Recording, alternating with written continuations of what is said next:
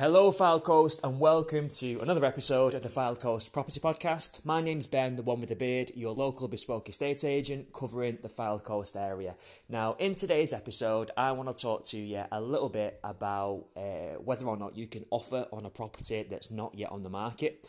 Now, the reason for me making this episode is that I was in a valuation about 2 or 3 days back, and the seller wanted to sell the property just because it's basically surplus to requirements. It's not right for their lifestyle at the moment. It's too big to maintain. The gardens, the grounds are far too big for the point that they're at in life. It's a bit of a headache. It's unnecessary in terms of how much they're paying out each month. So it just makes logical sense for them to downsize and to get somewhere that's a better fit for their circumstances.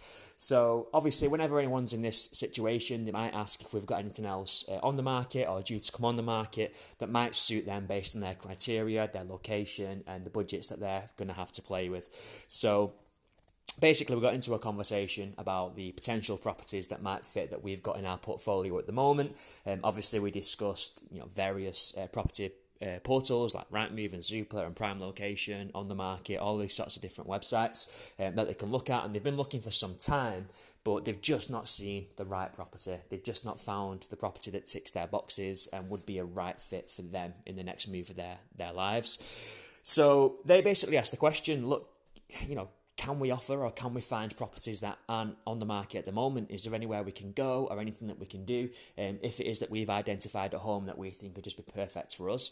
So my answer to that was quite simply yes, because you never know what stage in life someone else is at. You could see a perfect property in the perfect area, looks the right sort of size, give or take, it's going to be within your sort of budget remit. And just because that property is not on the market at the moment, it doesn't mean that that seller isn't potentially open to selling if they got the right offer. It doesn't mean they're not quietly considering selling in the up and coming weeks and months, but they've just not got round to taking action yet. So it can always be worth just registering what I call a note of interest. So I maybe wouldn't go as far as to say knock on the door or intrude on someone's privacy, but it can always be worth just maybe dropping a little letter with your name, with your number, and just explaining the reason for the contact. And the bottom line is that if that person is in no way, shape or form open to selling, then you probably just won't hear from them. There's been no harm done, or they'll message back and say, look, thanks for getting in contact, but it's not for sale, in which case you're in the exact same position that you're in today.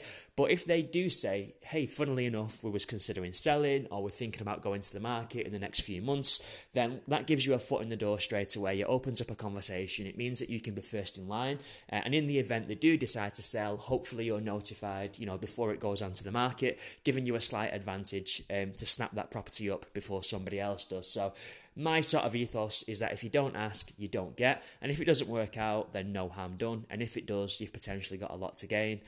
So my advice would always be, sort of make that contact.